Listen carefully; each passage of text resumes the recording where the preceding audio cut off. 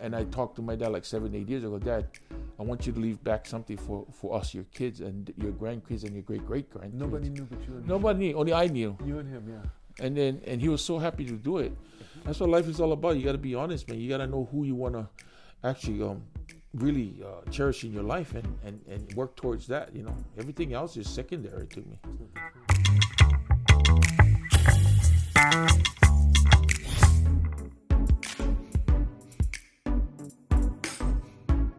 I'm so happy and honored to have you here, Koniski. Glad to have you, man. Thanks for having me, man. So tell me. Now, everyone knows your history. Yeah. In Japan, everyone knows your history, but a lot of people on my podcast have never seen you because they're going to be in the U.S. and other places. Oh. So let's start off, first of all, because I'm sure a lot of people are going to think that you're from Japan. I know, they still do. And the funny thing is the people here in Japan still speaks English to me. And I'm almost here 40 years already. You've been here 40 years already? Yes, exactly in June, 40 years. But you told me that you're having a book that's going to come out. You told me that, and you're going to talk about your 4 different cultures that you've had to deal with. Exactly. Well, this year, 22 is a great year for me. Even through this pandemic, it's been a struggle for everybody I know. But the one thing I'm glad that it's kind of slowing down because I get to celebrate 40 years in Japan. And one of those celebrations, actually, by the time this interview gets out, I just dropped my 40th anniversary CD, which is with my wife. It's all Japanese music. Singing? Singing. People already know I have a singing career started in 2000. In fact, right after I retired, I went to the U.S. I got on MTV and international.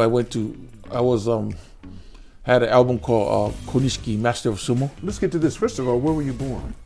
1963. Okay, but December where? 31st in Hawaii. In Hawaii? Born and raised in Hawaii. Okay, but you told me you're of 2 cultures, not just Hawaiian. Because I was born in Hawaii, but I'm Samoan. That's right. I'm 100% Samoan. Your mother and father are both Samoan? Yes, they're both from American Samoa. How many siblings? We have a big family like every other Polynesian. We got 10 kids.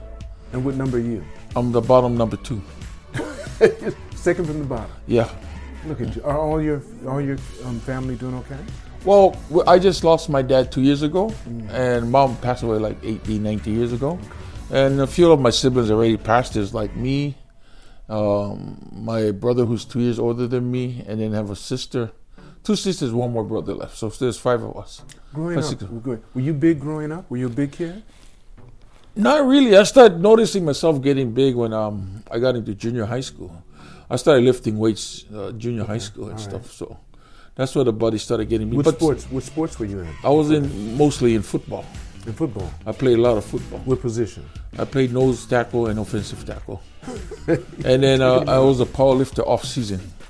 A power lifter off season? Yeah, I was a crazy natural From junior strength. high school? From junior high school. Okay, so you did this all the way through high school, up to? I went to high school all the way.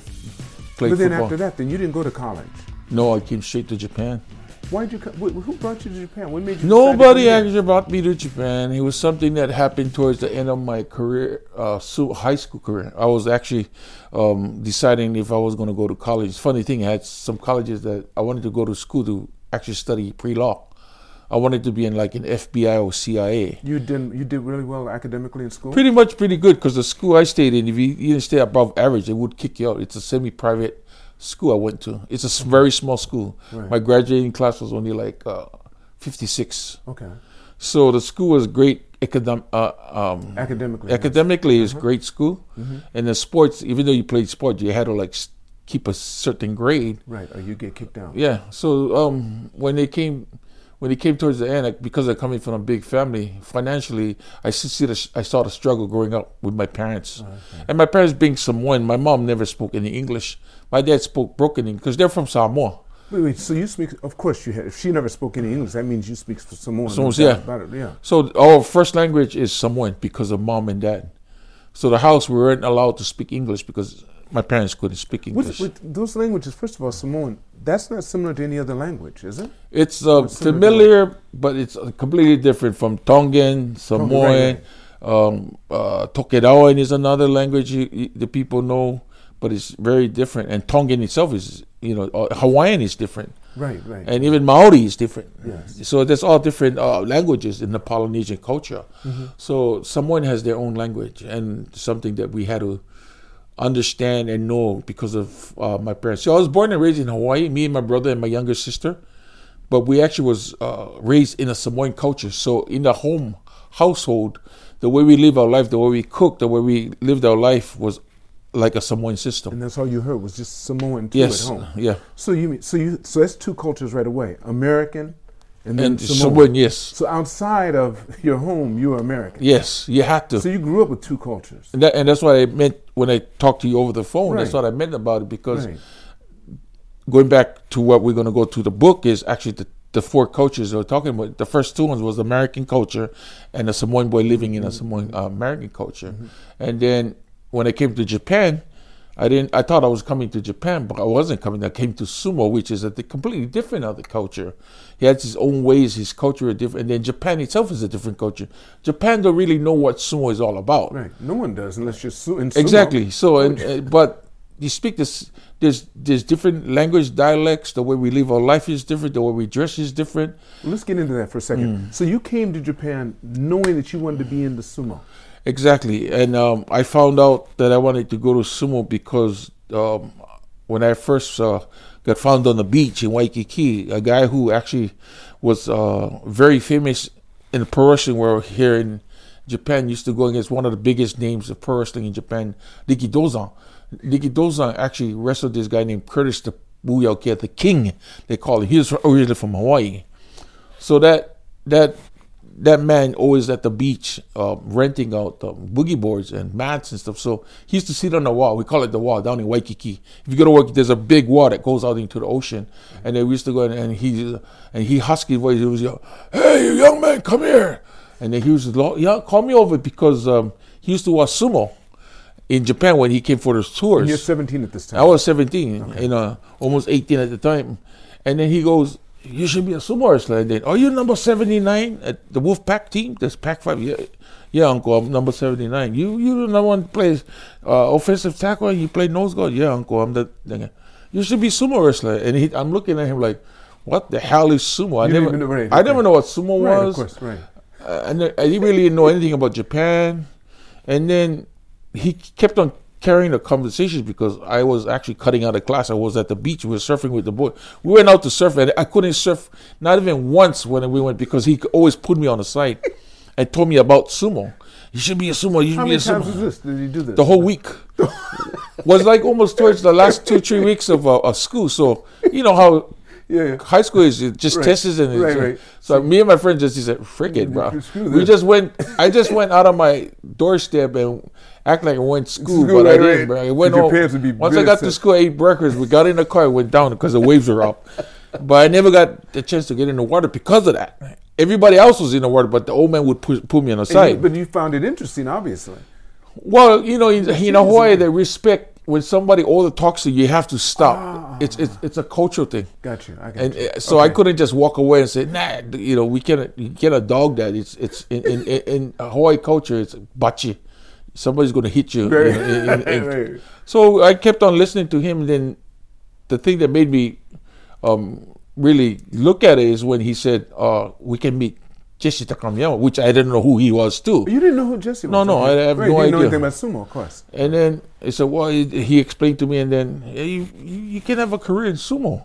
And then out of my brain, what the hell? I got nothing to lose. I'm just going to go meet this guy. At Kapiolani, I still remember Kapiolani hotel by Waikiki, and then it was a poolside. And it was like free food, 18-year-old, never been in a hotel. So like, wow, free food, poolside. I just go take it. Until I went. And then that's when I met him, and then he kept speaking about... Takamiyama, you met? Yeah, Takamiyama for the first time. He came after a tournament. And he said, And then he told me, well, I'm like you. I came from Maui with nothing. I came here when I was 19, and this is what I have now. And then it's really up to you. Sumo is and he was really honest. Sumo is not easy. And there's nothing about sumo that's westernized. You got to sacrifice everything. if somebody passes in your family, there's no way you can go home. There's no such thing as you going home during a tournament before term. Yeah. And you just got to suck it up and stuff. So he explained to me that the hard part of it is just being away from home because we're foreigners. And then he told me, and the good thing about the whole thing is there's no burden on your family. You won't be, they won't have to worry about paying rent or worrying about what you eat or where you stay. And that's what sold me. That was the attractive part. That's the most attractive because I saw my family struggle. Even I'm the only guy that never went to college in our family. Right. Everybody went. You made more money than anybody in your family. Yeah, but the thing is, they all went to college on scholarships. But the thing was, in those days, I don't know, around our time, scholarship wasn't paying everything. They only paid for the books. That's true. And then when boarding, like now they pay for everything, like boarding and then and living in Hawaii when it became like spring break. My parents couldn't afford to bring my brothers home, so they had to go stay in California or Seattle with relatives. And I saw that, I go, I ain't gonna do it. And then when he said everything is free, they're gonna fly you up there, you get leaving. And then I said, that's it, I'm gone. And I made a decision. I went out and got my visa, got a passport for the first time. And then I told my parents a week before I came that I was coming. They had no clue. They had no clue. Now, how would they feel about that? Because growing up as a kid, my mom and my dad saw me differently. They saw me as actually being a preacher. You believe it or not. Because I went to this Bible school during the summer. During the summer, we all go because we went to the Samoan church that they had a program during the summer for kids who were staying in school. We had these Bible study classes we had during the summer, and then you take the test right before you go back to school, and then they give you the scores on Christmas Day. Okay. So 7 years I went to that, and I took first place for 6 years. I only took second 1 year. Doing what? Bible studies, prayers and everything else. And then memory. And you had a contest. You have a contest, and you take a panel. They'd ask you questions. A question. You got to preach. You got to pray. And then you have a writing test. And you won 6 out of 7 I was 6 out of 7, and my parents thought I was going to be a preacher. And then when I told him that I'm going to Japan, my dad cried, and I thought he was going to be this. And then I told him, Dad, the only reason I went because I was so afraid of you guys beating me up not going to church. Because my dad was very strict. Church time was 9 o'clock, bro. You in the church. You gotta. And growing up as we got older, football was the thing, and we used to be like NFL Sunday morning, like we like just sitting at there waiting at the TV, trying to fight every minute we can until church. Oh shit, it's 9 o'clock, and we got to sprint because once we hit the third bell rings, the door closed. And if you're not in there, you're not in there, bro. The whole day would be hell. Me and my brother would actually be the ones in church crying because my dad, when the thing boom, and because Dad sits in the back and we sit in the front because we're in the choir. He can see us walking. My dad would like boom, boom, like we like crying during the sermon, like thank you, Lord. Like no, it's not no Lord. It's like just crying because that was what that's why I did everything I can to make you guys happy, I made sure I went to those studies in the morning till summer and stuff. And so then, what did he say about that? He was shocked, not really mad, but kind of shocked. He cried. I remember, Mom like every mom. My mom was the bad mouth this way, just like screaming and then grabbing my shirt, and she was crying. And she didn't want to let you go. She never, because she told me and my sister would never leave the island. If you wanted to go to school, go nearby because I want you guys because everybody left us. Yeah. Right, she needed to keep some of her family there. And then she found out my mom never talked to me for the whole week. And my mom never said a word since I. Wait, no. No, she was so shocked. Wait. You mean as long as you were here, she said nothing? She finally said something. No. From the day I told her, yes. It was a week before I left. Right. She never said one thing to me. She was in a shock, and even the only word she said to me from that week on is at the airport when she grabbed my machine and said, "Don't go." One more time. Yeah, at the end, and that's the only time I see her picture. While I'm talking to you, I see her face in my head because she grabbed on me and she put on me. One more time, please. Right by the entrance, the gate. Those days in Hawaii, you could go up to the gate and say goodbye. Everybody could go to the gate, and she just was crying. And I act like an 18-year-old kid. Of course. Like, hey, Mom, don't worry, Mom. Like, I try to pep her up while I'm saying, but inside I'm burning because I don't know what the hell I'm doing. I don't know where I'm going. You're right. And so, and when I left, I just left. And Mom, that was her first and last word the week before I left is don't go. Don't go. And then, the funny thing is they saw me with no luggage. I came with a shoulder bag with my Bible, my album. I had a slacks in there, shoes, and a lower shirt I thought I was going to wear when I get out to Japan. But I didn't. My mom made me a pareo, which is a Samoan tradition wear with pockets in our tradition. Right. She made it, and she in that morning when I was going to the airport, she went to a Samoan store down in a place called Waipau. She went in and bought a shirt. If you look at my first picture, there's a shirt I'm wearing with a blueprint that says Samoa on it. So she had so much pride of being a Samoan. Right. So that's what I wore when I came. I was wearing sleepers and got to Narita in that fashion. I had no money. I came with not even a penny to my name when I came to Japan. They picked you up, and then what was nobody picked me up. And the funny thing, I had to figure out Narita. I had to figure out myself because there was some Japanese guys, local guys on a plane that helped me out because I didn't have money even for pay to pay. Those days, remember they had the taxes. You had to pay the coupon. Right. I didn't have money for that, so somebody paid for me. So when I got out, nobody came to pick me up from Narita. We had to catch the bus, so somebody else paid for me to get on the bus to come to. And then I met him at Hakozaki right? Bus station. Yes. And that was my first vision of like Jesse and guys came. Jesse was there, so he was there waiting for you. At Hakozaki. Right. I'm the only guy that have no picture at Narita. You had nothing. Nothing. I had no luggage too, so I walked out because I had no shoulder bag. That's all I had. So what was your first experience like? Where did you sleep that night? What was it like? The first night I came in, I met with the boss. There's a big press conference. There's this kid from Hawaii, which was me. And I think I slept at Grand Palace Hotel, not the old one by Idabashi. Right. With Jesse. And then the next morning, I was on a train going to Nagoya. I debuted a few days after that already in Nagoya. It was 1982. Okay. So, and that's when my career started. So when you went to Nagoya, what did you do? I went to the sumo stable. I joined the sumo stable officially. All right. And then you become a sumo, and you became the pot scrubber, the cleaner. You didn't start doing sumo yet. No, you do sumo. You actually do sumo and do everything else that comes with it. The cleaning, the working, all that stuff comes with it. Not just practice? No. You're actually in a tournament? Yes. So how did you feel then? How was that? That had to be throwing you off because it's not playing football. Well, everything about the whole thing was crazy. I was we're actually sleeping in a temple. You didn't know what to do. You didn't know where to grab. Somebody had to tell you something. Well, you learn it while you're in there, unexperienced.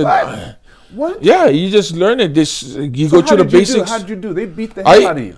Oh no! I came in pretty strong. Remember, I was a powerlifter and played football. For somebody my size, my size alone and my strength alone got me over the first. Right. And my first tournament, they give you 3 matches. All right. Then I went through my 3 matches. I won all 3 matches. In fact, I went undefeated. I went undefeated for 3 tournaments, without losing. But how were you? What were you doing? I was all hitting. My hand. That's what you did. My style was all open hand hitting. Because the thing is, my boss taught me not to go to the belt because again, the kids who doing sumo much more experienced. They Chibiku sumo, they call it, like little league sumo. Mm-hmm. They've been doing like 3 years old. So naturally, when they grab, they know how to twist and throw. Right. And he said, "It's no way you're gonna win anyway." And he was right because the leverage, their body movement and the way they use their body, they knew how to use their body by throwing. Right. It's like the judo technique. It's not they're taking advantage of my weight to kick my butt. You know what I mean? Right. So he actually taught me that it's a hard technique where you just got to hit, get them out of there, get them away with your hands, and that's my style. And then I kind of mastered that because of my strength. It worked good for me because of my power and my strength. And at the time, for my body weight, I was actually quick off the ball, so it really helped me. And until this day, I still hold a record for the fastest ever to start from the bottom to get to the top rank judo, which is a high rank. What was it? It's 8 tournaments. 8 tournaments. 8 tournaments. So which is less than a year and a half. Takes a regular guy average 5 years. And you did it in less than a year and a half. In 2 years and 1 tournament, I became the fastest to become Sekiwake junior champion. Mm-hmm. And I almost won the Emperor's Cup at the last Kuramai Kokikan, which was in Kuramai, before they moved back to Ryogoku in 1984. Mm-hmm. So I was just flying up the ranks, you know. So tell me now. Let's get into this sumo culture, Japanese culture. Well, sumo two culture, different things that had to shock you too. Well, sumo itself, I knew more about sumo culture than anything else. And the language we spoke in sumo had a different dialect in regular Japanese. Also, you're learning the process. Who was teaching you? Who was teaching you? You learn while you go on. No one teaches you. You just got to learn. And when someone hits you, you say, everything is just learned on site. How long did it take? How long did it take you? For language? Yes. Language, well, it took a while. Maybe my first year I could listen. I could get around. But in sumo, you're not allowed to talk anyway. The only thing you're allowed to say is, "Hi, simasen, hi, simasen." Yeah, because people got to understand, senpai kohai, which is a seniority thing in Japan, where you do all the dirty work. And whatever the senpai tells you, and that's it. What's some of the worst stuff you did that you really still remember today? Oh, those guys used to bully me. How? Bully, like get whacked in the head with a beer bottle and get pissed on, get kicked on. But you know that's stuff. You can't retaliate. Yeah, can't retaliate. But you know, and that's some of the things I want to talk about, because thank God they did that to me, because that's all I needed for motivation. You know, take it to the ring, and the one thing it helped me. I don't want to really, the way I said it one time during news media, and they like took it the wrong way. Okay, I just said, if I can kill a guy in the ring legally, then I've did it legally. And that's what motivated me, because every day you thought about it. Every day the guys were treating me like shit. I would like come in like, okay, you say shit? All right. We got in the ring. Yeah, my head was telling me, bro, that's what you did to me. I remember. And then I used to like just peek, because my good senpais would, you know, my senior guys who were good to me would teach me that don't even try to say anything. Just stay in and just fight it. Because when I joined sumo, I used to, everything is by when you join seniority. So when I joined, I actually slept right by the door where all the garbage was. Like all the rubbish was here, and you know, smells, and guys would come home drunk, puking in there, and like I'm like sleeping right back to the garbage can, like can hear it, and like guys kicking you because I'm sleeping right at the doorway in those days with the futon. So I just would like peek up and look. Okay, brother. But did you ever get sick or anything? I mean, nah, never got sick once. I got hurt. I got broken fingers and broken knees and braced ankles, but not from the abuse. From the abuse, or just from sumo? No. I was tough, bro. The abuse there is nothing compared to what my dad would do to us. That's why you got the church all the time. Yeah. The dad saw you. I was compared to... You were afraid of dad. That's what I'm more afraid than my father than anything. I'm not afraid of anything in the world but my dad. Right. That's the way I was. Yeah. And that helped me, because what they were doing to me is nothing. I got hit with the 2x4. I got whipped by a freaking water hose. And, you know, I know what pain is, yeah. Yeah, I know what real pain is, man. This is nothing, man. I still remember when I was 15, I used to play instruments for the church. Like what? What instruments? Choir. I played the saxophone at that time, but I played other instruments too. But I played saxophone for the choir a certain Sunday, and I went to the beach and I was body surfing one day. When you were supposed to be at church. I was supposed to be at the choir practice on Saturday for Sunday, and I look. I don't have no watch.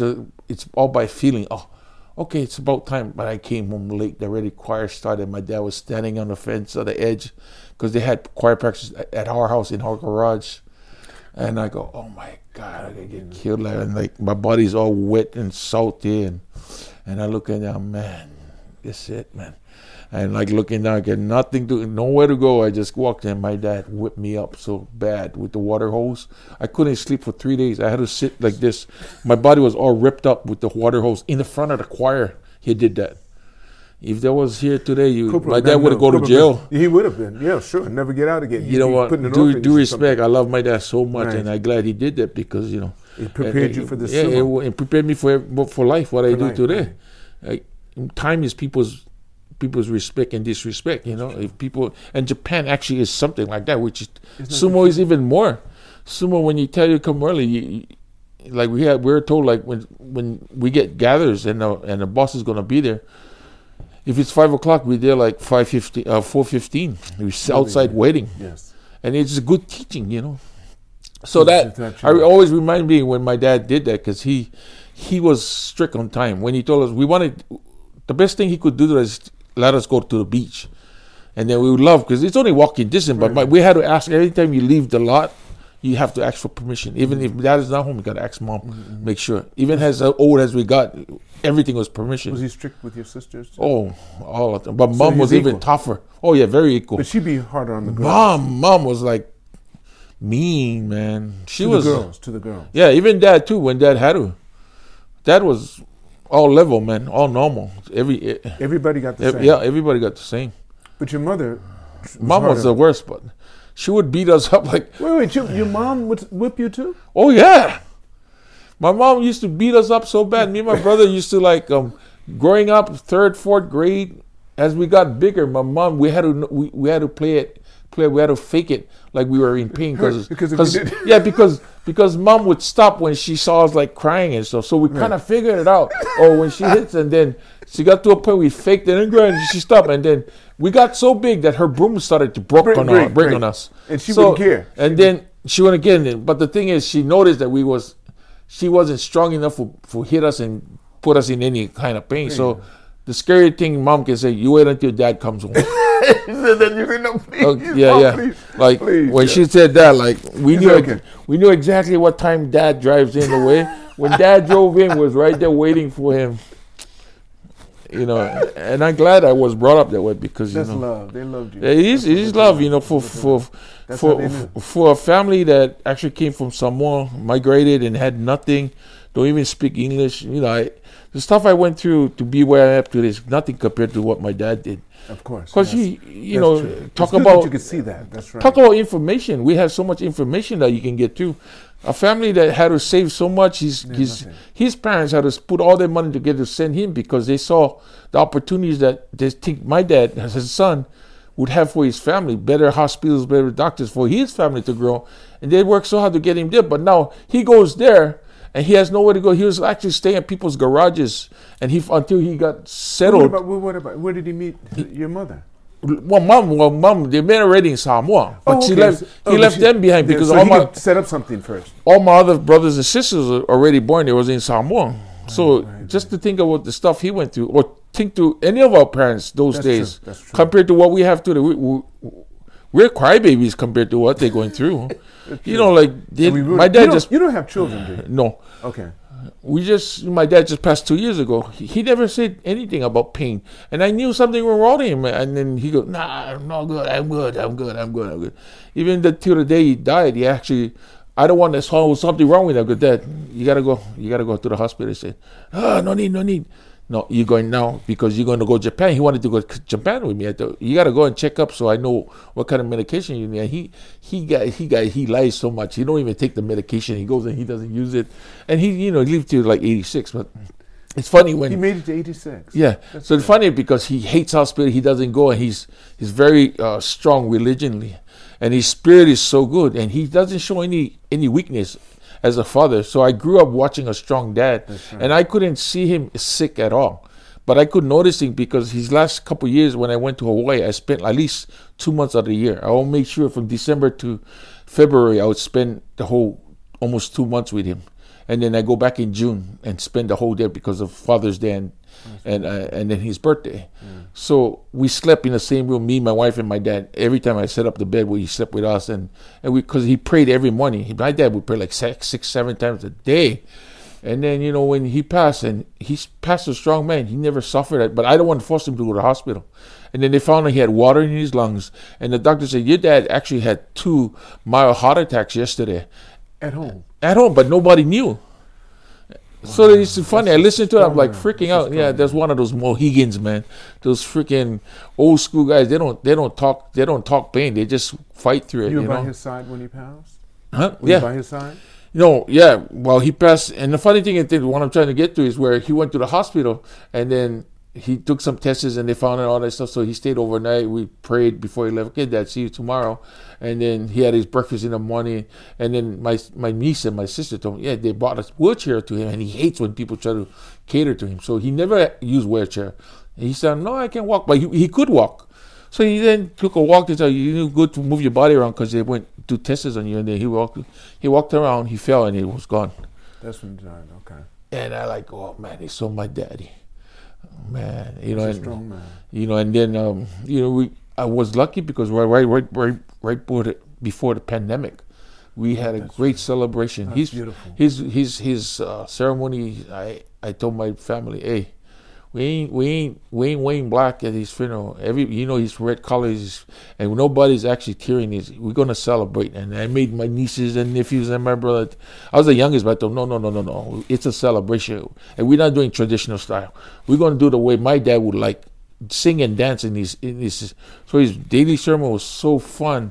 It was happy. Like all my uncles like freaking out. And the thing that I surprised everybody with, I told them we have a special preacher coming to the.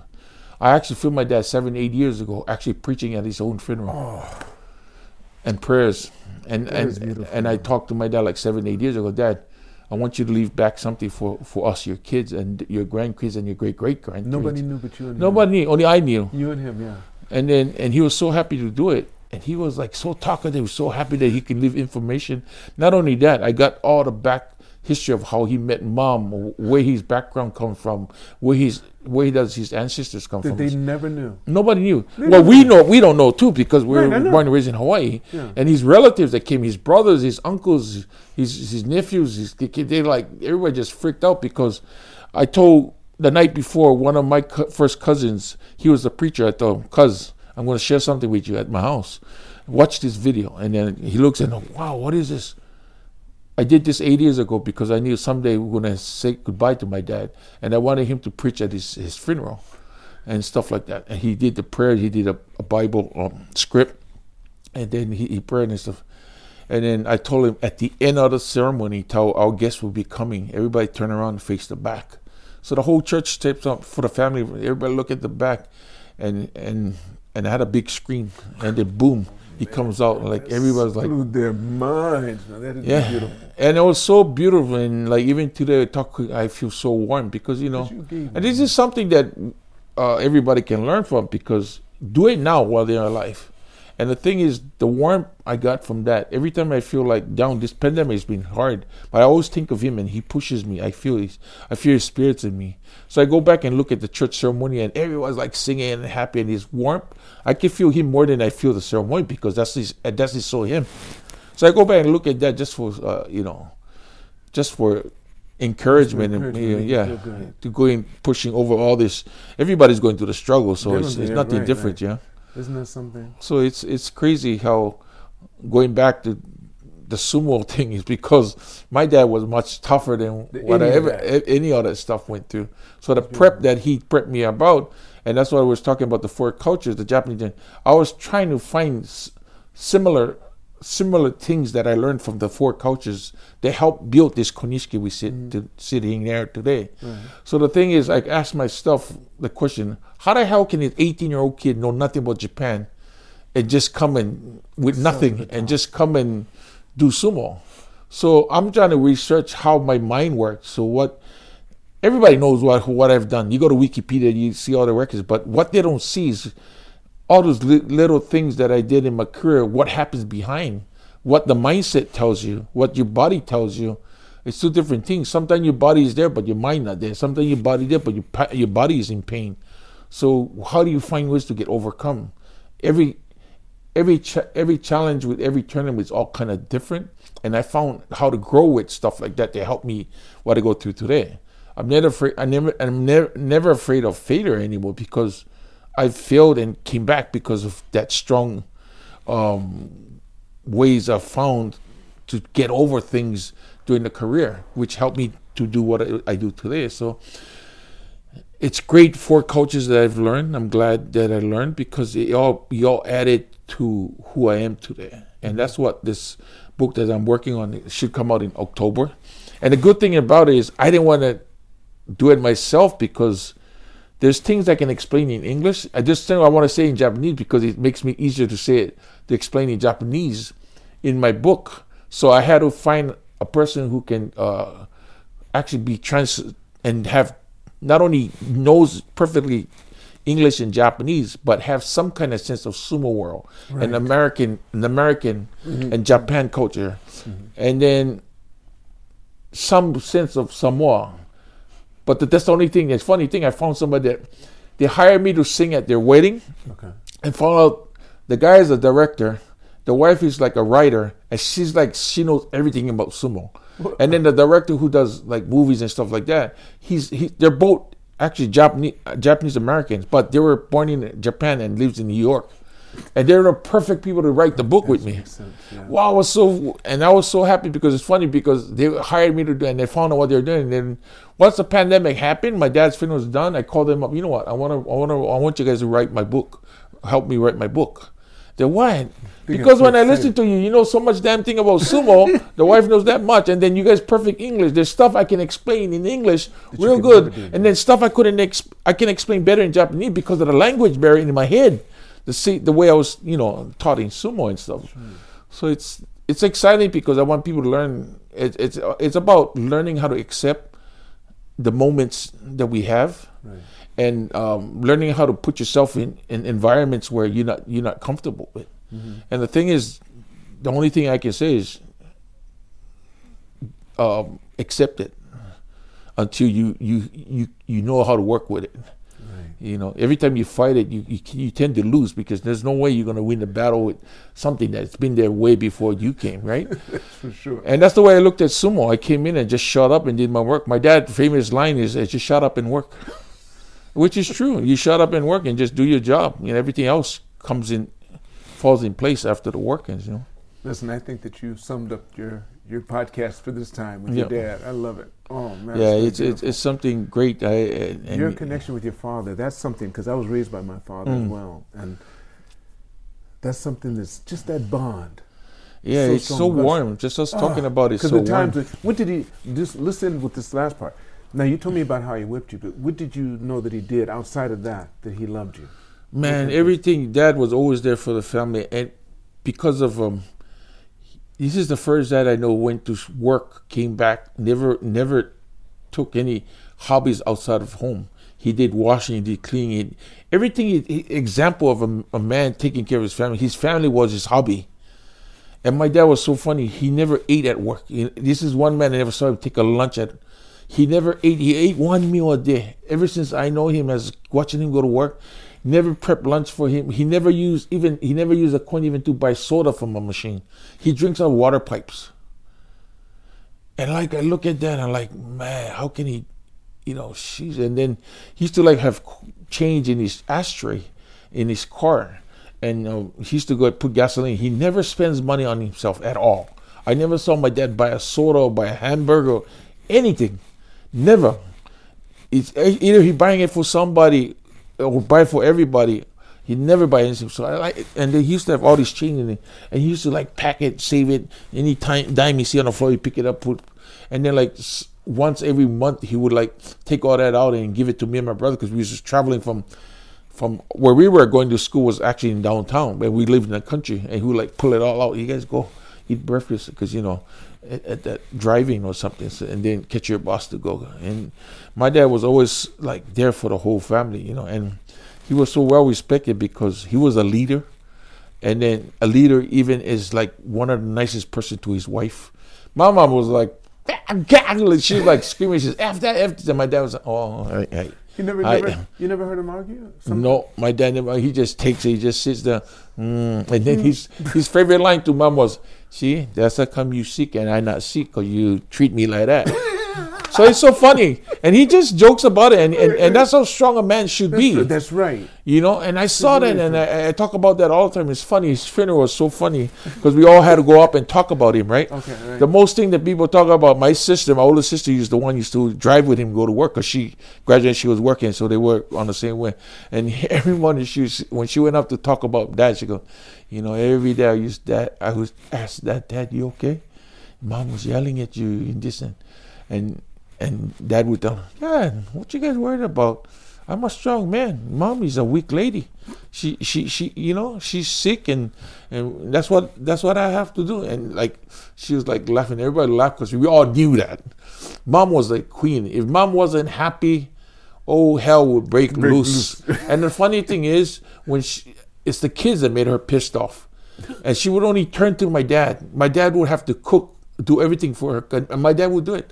My dad would actually cook because she won't eat anything we cook. It was only what Dad would cook. Oh wow! And that's what man is all about, Yasashikute Tsukara and what your sumo symbol is all about. Skaramochi Yasashi, it's sumo's symbol, and I think it's a great symbol to try to do that, which is hard, you know. I look at that and I'm like, man, that's hard to do. It takes a real man. And that's real true. It takes a real man to take that. And he stood up, he raised all of us. You look at all these kids, they all made it, no one went to jail, you know.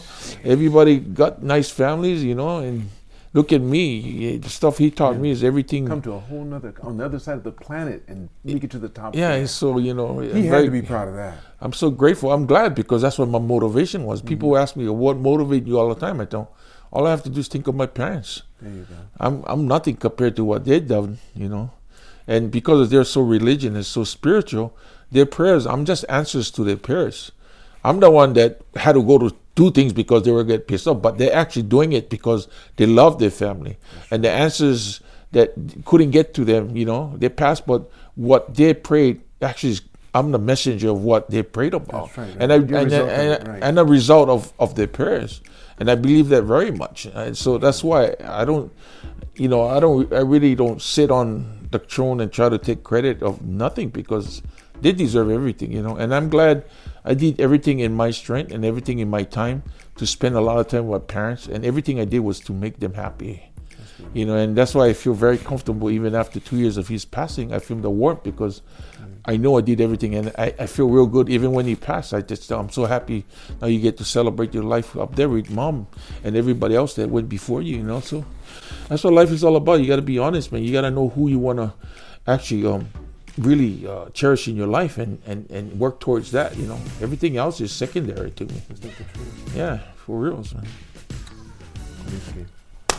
Thank you so much. God bless, man. I hope this isn't the last time. Oh, no, man. Call me anytime, man. Even you can double and triple book, man. I'll be here. But I'm glad. You know, the good thing about double booking, we get to learn about each other. Don't you? Even more. No, even be more interested. You have even 3 people sitting around. 3 people sitting around here. And just turn we should just eat in here. Have the food delivered. Yeah, and just make it a conversation because it's interesting. True. We can do that. We all come from different worlds, and it's good to hear the other parts because we cross over each other so much. That's what this whole podcast is about. Getting people to hear, but they do it individually. But you're right. I'm going to start doing some group stuff. Yeah, because you pull them all together. Your edge is different. My edge is different. That's right. His edge is different. John is completely different. But we all kind of relate because we're trying to do what we do would regularly do in the U.S., which we couldn't. We had to adjust to the environment and the culture here to get where we're at because we couldn't do it the way we do. That's right. And we understand the culture here. That's why we're successful in what we do because we've learned to work with it. That's right. Not to fight it. That's right. So, you know, that's the great thing about this whole thing, which is grateful. You got to put it together. You're connected to our international world, our international business world here in Japan. So I think it's a great thing just to have conversations have 3 conversations, different, you know, sports, Geino, and, you know, business, and all mix up, all kind of stuff, you know. Because this is what people have to learn about more than, I don't care about if you're famous or not, but that's right. Real life. This is real. Real life activities is something that people are dealing with today. And, you know, the struggle is for real. The majority of people are struggling with this pandemic, and people are looking for answers. You know, even I'm pretty sure you guys had to go through some struggle, but had to find a solution. Everything is finding a solution to get out of it. I don't care how bad you are, how good you are, but if you sit and talk, my dad used to tell me, every time you sit and wait, you just like cold meat in an icebox. Yeah, because cold meat, you just sit there and you freeze. Freeze, right. You know, if you stop moving, then that meat stop moving, man. Something's going to happen, and that's it. But even the struggle comes with the struggle, man. Everything else comes with the great reward at the end of the day, man. Let me thank you. Love life. Let me thank all of you for watching this podcast. Remember to press like, subscribe, and remember, it's all unknown, so continue to reach for the stars because you're too blessed to be stressed, as Koniski just told me.